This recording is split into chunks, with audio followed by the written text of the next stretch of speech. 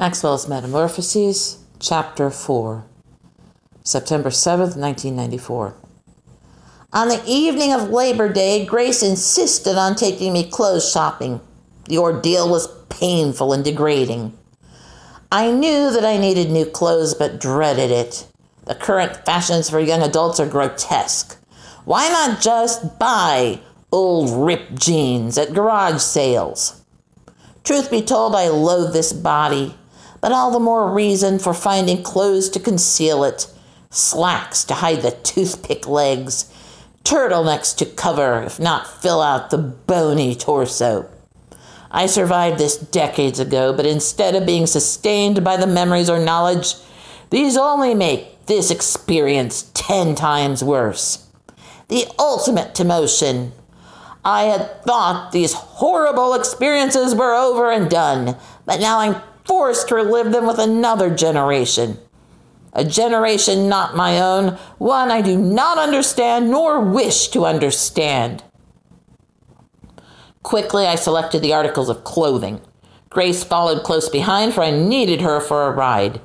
I noticed people watching us, thinking we were mother and son, no doubt. Not being a true adolescent, this embarrassed me no end. A couple pairs of slacks, a few long-sleeve button-down shirts, 2 turtleneck sweaters, and a pair of cheap but properly sized loafers. I have a belt or two that still fit if I put them on the tightest notch. To my chagrin, Grace insisted I would put on the clothes and wear them in front of her, in the dressing rooms, as though I were a runway model. But I realized they might not fit properly, so I acquiesced. Sure enough, I had to find different sizes, the smallest available that weren't in children's wear. Ugh. I thanked the elderly lady in charge of the dressing area as I returned the key and told her what clothes I'd be taking to checkout. As I did so, she smiled over me at Grace.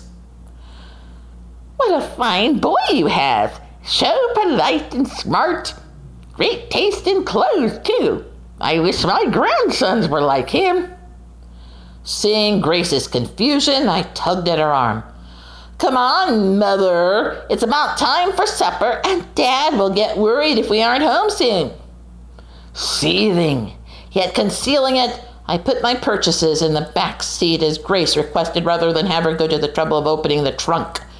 Before she could start the engine, a young woman came running up. "Grace! Jenny! Hi! How you doing? Is that one of your nephews with you?" Grace gave me a sidelong look. "No, Kurt will only be in town for a couple weeks. He needed some new clothes, so I took him shopping. His parents were unavailable." She spoke the truth. Dead is about as unavailable as you could get. They gabbed for several minutes. I sat silent, loathing being there. Then Grace excused herself and drove off. "I'm sorry," she said. "Why?" "I know you're angry." "Did I say I was angry?" "Just sorry is all." "Quit apologizing, for crying out loud!" My voice cracked near the end. Filled with rage I was powerless to fully express, I sat still, scowling. "Those clothes you picked out, they look really nice on you." "Ha! Be honest, Grace. You know. I know. It doesn't matter what I wear. I look like a Dickensian waif." "Must be difficult. Dickensian villain is more your style." "What was that supposed to mean?" "You know what's really surprising?" she asked. I shook my head no. "How much better behaved you are as a teenager than an adult." "I hate how I look, how I sound. I hate my own voice." "That explains a lot. You make good company now." I heaved a sigh and rested my chin in my hands on my knees. "Cheer up, Kurt. Pretty soon you'll be trading those in for your suit and tie. The clothes do look really nice. Would you let me have them for my sister's youngest when you don't need them? He's about your age, size, I mean." I nodded. Sure, do you really think so, Grace? That I'll be myself again soon? She turned to smile at me. Of course, this is just a temporary punishment. Isn't that what the note said? Once you learn your lesson, it will end. If only I could share her optimism. School started again. The numbness has worn off like Novocaine after a tooth extraction. The tooth remains missing, and one must deal with the overwhelming pain and struggle to live normally, with a possibility of gum infection. I fumble through my new life, in my new persona. The small, painfully shy kid, the kind everyone ignores unless they need a laugh. I keep my head ducked down as I scurry through the halls, avoiding eye contact.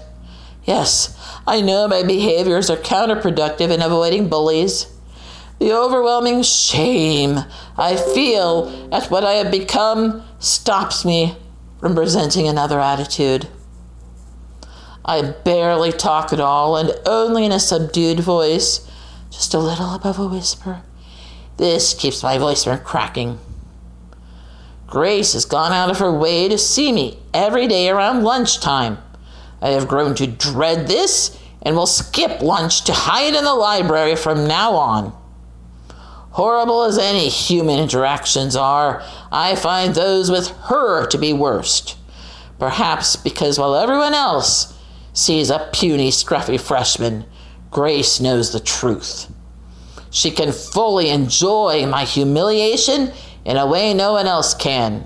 I am taking pains to shun her. Why is Grace pretending to be friendly?